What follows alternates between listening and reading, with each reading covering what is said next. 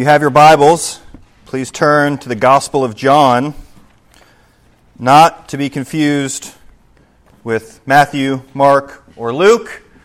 The other Gospels, as you're aware. Does anyone know, church, do you know what gospel means? Good news. This is the good news of Jesus. And there are four Gospels, four perspectives, if you will, Matthew, Mark, Luke, and John, and they all come at Jesus' life from a little bit different angle. It's kind of like if four of us were standing outside and an accident took place, and the police came to ask a report of what happened. Well, if we were standing in different areas or just by our own differences of our personalities, we'd have four different perspectives. One of us would maybe focus on the car that was coming from the right more. Some would focus on the car on the left. Some would focus on the dog that ran between them. Whatever it is, we'd have these different perspectives. And that's kind of what we see with the four different Gospels. And so we finished Habakkuk, and I know some of you barely got through that. And so I'm thankful that you hung in there with me. It felt like it was a good study. And as I promised, we'd be back in the New Testament, and for whatever reason in God's majesty and sovereignty has decided that we're going to go through the book of John. And since you know that I do not preach chapters generally at a time or multiple chapters at a time, we're going to be in John a long time. That doesn't mean we won't take breaks, but we're going to get through, Lord willing, the Gospel of John together. Now, some of you should be familiar with John. This is the same John who wrote 1 John. Pop quiz. 1 John, for those of you who were here, if someone were to ask you, what is 1 John about? What three words might you say as a congregation that would help them understand 1 John? Light, love, and love. Good. Oh, we're starting to forget. Light, love, and life. That was a summary of 1 John. So you'll remember before that John was very close to Jesus. Some would say Jesus' best friend here on earth. Very close to him. So there's no one better for us to get a glimpse into Jesus' life. Now again, John's letter was specifically, 1 John was specifically to churches that we could go through and kind of pull things out. Well, this is going to talk about Jesus' life, and I think it's important for us as a church to be with Jesus for a while. We're going to be with Jesus, we're going to watch His life, and we're going to try to learn. This letter was probably written right around 70 AD, a little before, a little after, depends on who you ask. The reason that date is important is that's when the temple was destroyed. Have you heard of the temple before? The temple is important, especially for the Old Testament, as it was the place where God's presence would be in the Holy of Holies, and the people would go there to worship. Well, that temple gets destroyed and ultimately is not needed anymore because we have the temple of the Holy Spirit here worshiping in us, and we have direct access to the Father because of the Holy Spirit and because of what Jesus has done. So as we work through John, as you can see with it's not up there on the photo now, but as you can see on the front of the bulletin, the catchphrase, if you will, is in awe of the Son. And I don't mean the S-U-N, I mean the S-O-N. John's point is he's going to try to prove to us, he's going to try to explain that Jesus is God. How many of you have heard that before, that Jesus is God? Jesus is God. Okay?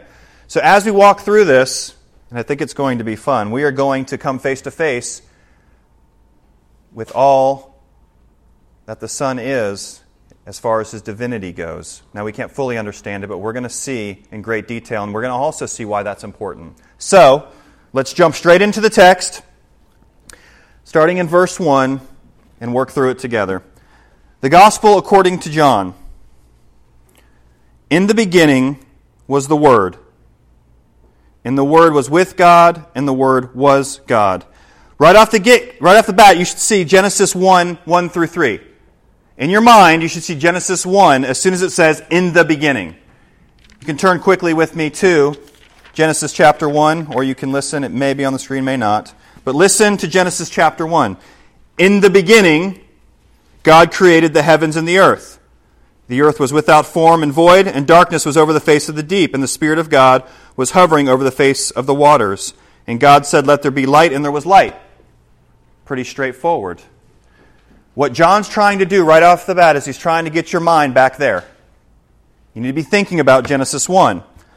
So he says, in the beginning. This word for beginning is actually pretty interesting. It just doesn't mean just the start. It actually has in it, the way it could be translated other ways, is kind of like the main idea. So, in one sense, it's in the beginning when things started, but it's also saying, John's kind of doing a play on words here, and he's saying, the most important thing from the beginning, the main point, the main thought of all life starts at the beginning and was the Word. In the beginning was the Word. Now the Word, logos, depending on how you like to pronounce it. This is an idea, again, you remember John, his original audience being those who were Greek. The idea was trying to find knowledge. What he's saying here is all knowledge is found in this one who's the Word. Everything that we need is found in the Word. So in the beginning was the Word. Now what's interesting about this Word is the Word was with God. So now you have God and the Word. You're having both there. Now this isn't alongside of, this is, in this term, this is as close as possible. This is the idea of face-to-face. So some would say that right here cannot possibly mean anybody else, because to be face-to-face with God in the beginning, because it says he was with God, in the beginning was the Word, not is the Word. So was the Word face-to-face with God. Who could this possibly be? Who could this possibly be? He was with God, and the Word was God. The Word was God. Now what some groups, like Mormons or Jehovah's Witnesses or other groups will tell you is that this can't be the proper translation. Because John is clear right from the get-go. In the beginning was the Word, and the Word was with God. You could stop there and say, okay, so the Word was there in the beginning. Maybe it's something different. But then the Word actually was God. What they'll do is they'll change the translation and they'll say, the Word was a God. They'll change the translation to say, and the Word was a God. Because to say that the Word was with God and the Word was God, now you have God and the Word. Help me out with math here. God, how many is that? And the Word, how many is that? 2. But that's a problem. That's 2. Look at what, let's say, Deuteronomy 6. Deuteronomy 6.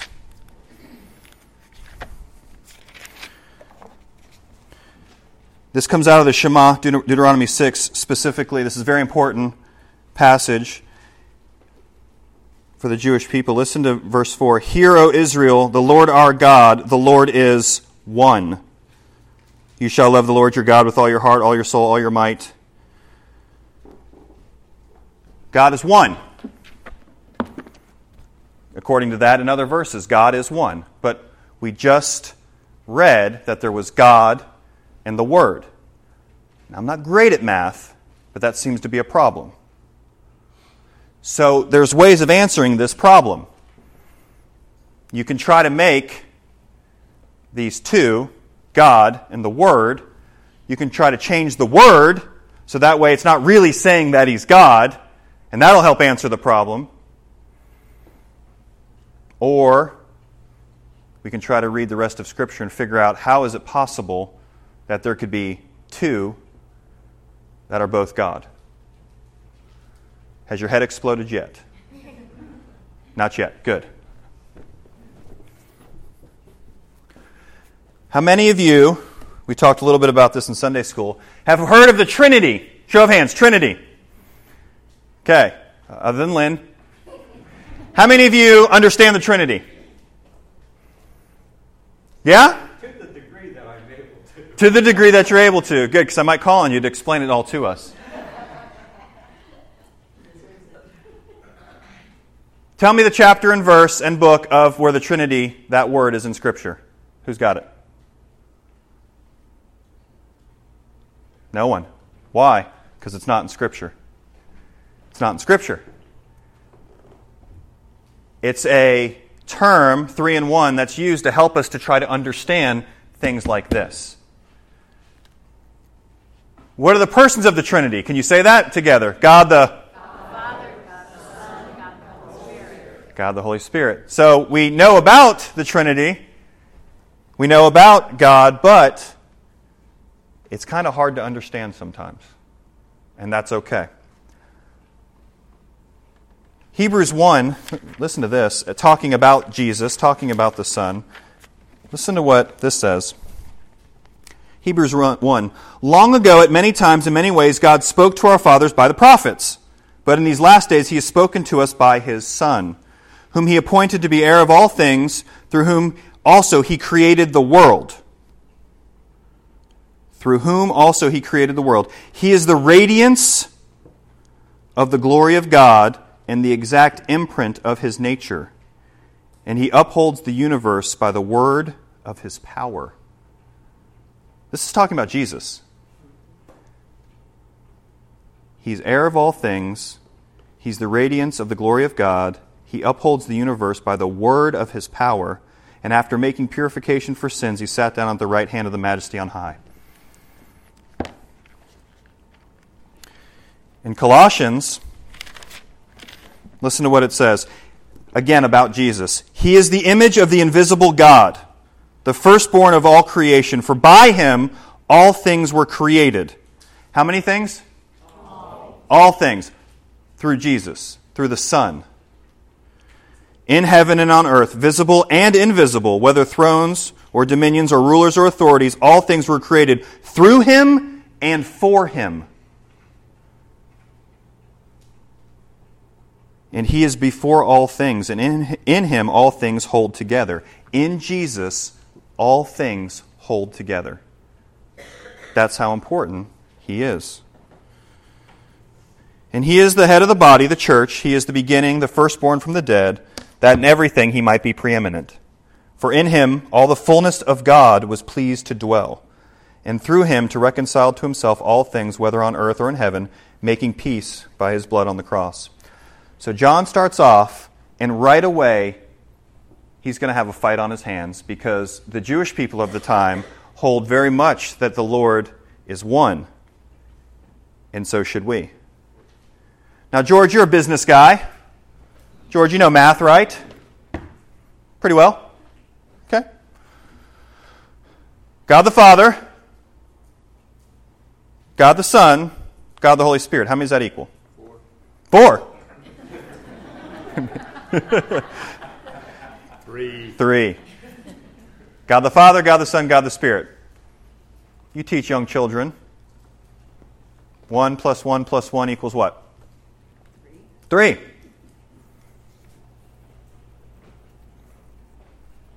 Do you realize that the world thinks, if you believe in the Trinity, if you believe in 3 in 1, the world thinks you're absolutely nuts? Do you understand that? The world thinks you're crazy. Other religions would say, you've lost it as well. You're wrong. You're worshiping 3 gods.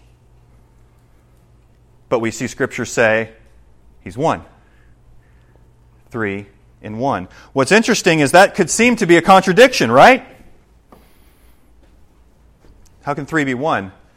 We don't, as Christians, believe 3 persons are 1 person. 3 persons, 1 person. That's a contradiction. What we believe is 3 persons, 1 essence, 1 being. 1 being. God expressed as 3 persons. He is 3 persons. But it's 1 being. So it's not a contradiction when you say 3 and 1, because you're talking about different categories. Persons and being. This is by far the most confusing thing in all of Christianity. The second you begin to talk about Jesus being God, you lose many people, especially those in the Muslim world. They say, no way. He's important, and He might be like second. But equal? How many of you believe Jesus is equal with God the Father? Equal. And the Spirit, they're all equal? Eternally existing? John's making the argument from the beginning here. In the beginning was the Word, and the Word was with God, and the Word was God. Now he changes. Check out verse 2. He gets more specific. He was in the beginning with God. Whoever this He is extremely important. All things were made through Him, verse 3, and without Him was not anything made that was made. Now, throughout church history, what's happened is people have tried to figure out how could Jesus exist? How could He have come? He had to be made. So ultimately, how many of you have heard analogies of how to explain the Trinity? You guys heard some analogies? Let me hear one of. The Trinity is like this. Let me hear one. A molecule of water. Water. Water, steam, and ice. Water, steam, and ice. Me, myself, and I. Me, myself, and I. That's interesting. Listen carefully, and I'm going to try to go through a couple of these. Listen carefully. Every one of these are wrong. Every one. Every analogy to try to explain the Trinity turns into a heresy, and it's wrong. It falls at some point. Because here's the problem. God is not like anything on this earth. He's infinite. We're finite. If we could explain Him, guess what? He'd stop being God. We can't explain Him fully. Can we understand some things? Absolutely. We can understand things that He's revealed to us in just general revelation. We see He's a creative God. He's a God of order. We see those things. But we can only understand so much. Do you remember a little bit of what was read this morning? Eric and Tim both reading again, talking about the ways of God and just how great He is. He's unsearchable. We can never fully understand Him. So when we try to use analogies, they fail. We don't realize that they fail, but they do something wrong. And this is why we have to talk about this, because right thinking leads to right worship. And if we try to understand through these analogies, sometimes what we can do is we can actually bring us further away from who truly God is, instead of getting us closer to Him. What we have to do is be okay that there's going to be a tension and we're not going to fully ever understand it. It is a mystery. We can do our best, we can read passages, and we can try to figure this out some, but we need to be okay with the fact that He is just not like anything, and thus we worship Him. Does that make sense?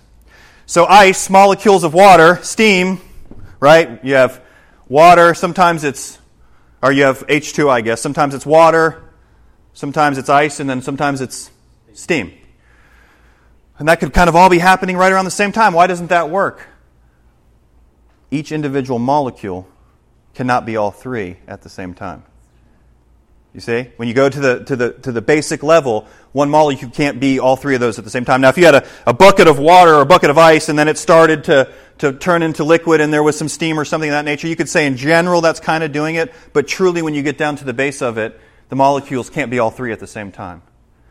One individual molecule can't do that. So what actually happens is you're teaching something different about God. You're saying that He's different with the way He reveals Himself. It's a heresy called modalism. It's kind of like, comes from the theater days, but it's kind of like I put on a mask, and I'm playing, let's say, Satan in a play. I'm Satan, and then I'm the same actor, but then I go and I get a new mask, and I'm Jesus. And then I put the mask away, and now I'm a man. I'm the same one, but I'm doing all three at a different time. It's just putting on a different mask. No, these are three separate persons who exist at the same time. Think of Jesus' baptism. You guys know the story of Jesus' baptism? He goes down into the water. He comes up. The Spirit comes down on Him. And the Father's speaking. You see the Son, you see the Spirit, and you see the Father all at the same time, right there. He's not changing roles real quick. All existing at the same time, interacting. That's what's so incredible about the idea of God that Scripture puts forth. Do you realize that He doesn't need anything? Do you realize that God doesn't need anything? So now here, let's let this bake your noodle for a second. Why did He create anything? Why did He create anything? What was the point? Why would He need to create anything? Was He lonely? Did He need to learn to love? Did He need some praise? What's interesting about the triune God, this God that's existed, Father, Son, and Spirit forever, is even though He's one being, but in three persons, there's a relationship inside the Godhead. There's a relationship in the eternal love that's existed. There's no need. God doesn't need anything. He's created us for our benefit, to have love, feel love, and worship Him, not for something that He needs. How many heard the eggshell? Egg. Look, it's one egg. You have the shell. You have the white stuff. What is that called? And then the yolk inside. What's the white stuff? Egg whites. That's creative. I just say other slimy stuff in there. So some will say, look, all three of those, when you put that together, what do you have? An egg. Do you think the molecules that are in the yolk and the shell are the same? See what we've done? We've now separated the essence of who God would be. If we're like, well, Jesus is like the yolk, and God the Father is the shell, and the white stuff is the Spirit, what you're doing is you're saying they're made from something different. No, they're made of the same. We can't do that either. So we have to be very careful. There's nothing that can explain God, and that's why we should worship Him. All right, let's continue through the text. All things were made through Him, and without Him was not anything made that was made. So that means Jesus made everything. God decreed, the Father decreed that it would happen, and Jesus did it. Specifically, the Son. Why sometimes we refer to Jesus as the Son, and sometimes we say Jesus? Jesus was not at creation. Jesus was not at creation. The Son was at creation. The second person of the Trinity. The Son has always existed. Jesus came into being when God became man. When the second person of the Trinity, the Son, took on human flesh. That's when Jesus came into being. Does that make sense? Are you tracking with me? So the Son has existed eternally. We'll get into more on Jesus another time. So everything that was made, anything made that was made. Verse 4, in Him was life, and the life was the light of men. Congregation, I need you to hear that true life is only found in Jesus. If you do not have Jesus, you do not have life. And if you do not continually go to Jesus, you do not truly have life. You may be breathing for now. You may think you have meaning, but you don't. True life is only found in Jesus. That's where true worship takes place. That's where true love is shown. If you'll remember in 1 John, we talked about this life and that it's found in Jesus. Verse 5, the light shines in the darkness, and the darkness has not overcome it. Just like back in creation, when everything was dark, and then God said, let there be light, and it comes. You know, the interesting thing about light is if there's light around, where's the darkness? It's gone. By definition, you cannot have the darkness if there's light. When Jesus comes, certainly that's talking about the physical light, of course, but this is talking spiritually as well. In your life, if you have Jesus, you cannot have this darkness. If your heart, if you have the Holy Spirit inside of you, trusting in Jesus, you cannot have darkness in your heart. And that's what's so incredible about Him. And I love the way it ends with that. The darkness has not overcome it. Another way of translating that overcome it in verse 5 is it doesn't even understand it. It doesn't comprehend it. So the light shines in the darkness, and the darkness cannot even understand it. It can't even comprehend it. That's why people who are not Christians cannot understand why Christians say the things they say, which are hopefully good, and do the things that they do. Because the darkness doesn't understand the light. And we need to be very patient with our lost friends, because they do not have the light and they cannot understand the light. Last couple of verses. John switches after explaining this light and darkness. He switches. There was a man sent from God whose name was John. This is not the same guy who's writing the gospel here. This is John who? Okay. We are so proud. No, I'm joking. But sometimes you're like, John the Baptist. He's the first Baptist. We've been around forever. Why is he called that really? Baptize Jesus. He's baptizing people, right? So John the Baptist, you can call him Baptist, baptizer. It's okay. There was a man sent from God whose name was John. He came as a witness to bear witness about the light, that all might believe through him. He was not the light, but he came to bear witness about the light. This is where we're going to end for today. What an incredible thing to have said about you. He came as a witness to bear witness about the light. If you know that John is Jesus' crazy cousin who goes out in the wilderness, is eating bugs, honey, wearing all kinds of interesting clothing, we all have that cousin. And once again, if you're not laughing, if you can't think of that cousin, just so you know, it's you.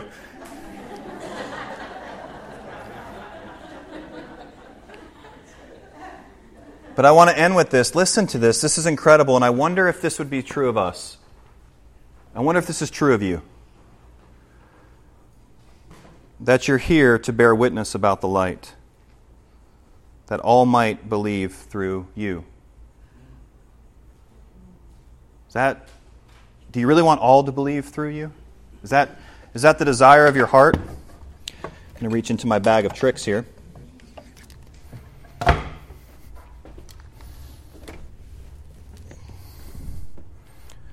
If I get electrocuted, sorry. Kind of bright.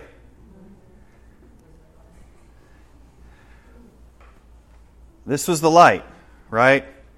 Scripture talking about Jesus being the light. He's the light. John came to bear witness. If I'm John, this is the light. Hey, the light's coming. You should trust in the light. Believe in the light. But then Jesus says something interesting in Matthew 5. Some of you remember this. I can't see now. You are the light of the world. A city set on a hill cannot be hidden. Nor do people light a lamp and put it under a basket, but on a stand, and it gives light to all in the house. In the same way, let your light shine before others so that they may see your good works and glorify your Father in heaven. Well, who's the light? Is Jesus the light or are we the light? Jesus is the true light. He gives us His Spirit, and we're to, in essence, reflect His light. Caleb, will you come up here real quick?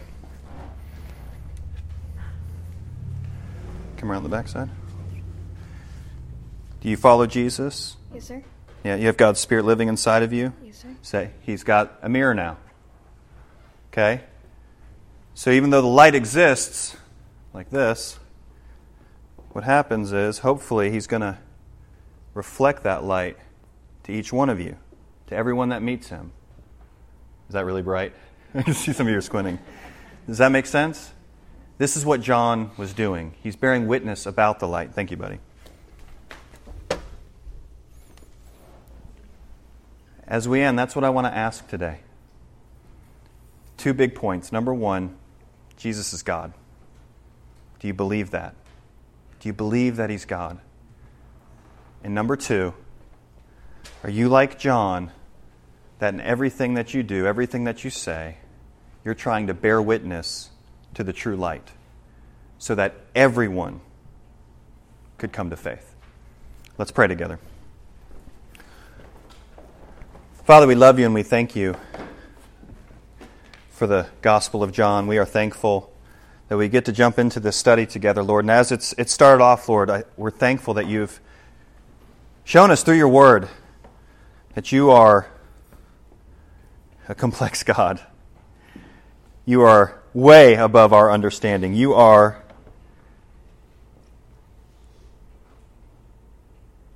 unsearchable. You are incredible. And Lord, we are thankful that you are that way, because we wouldn't want to be able to fully understand something we're going to worship. No. Lord, help us to grapple with this. Help us to grapple with, throughout the week, who Jesus is and how could he be tempted by sin if God can't be tempted, but he's fully God and fully man, truly God and truly man. How does this work? Lord, help us to grapple with these things so that we can worship you better and so that we can give answers to those who don't know you. Lord, help us to be a light, to reflect your light to our community, to our friends, to our neighbors, to our nation, to this world. I pray, Lord, if anyone needs to respond during this time, that they would do so, whether in their chair or come forward. If they need to come to truly get to know you, to confess faith in you, I pray that they would do that today, believing in your Son, believing in his life, his death on the cross as a payment for sin, to appease your wrath, and after 3 days he rose for our salvation. I pray that they would do that. If not, Lord, I pray you would deal with each one of us in ways that we can be a better light for you. In Jesus' name, amen.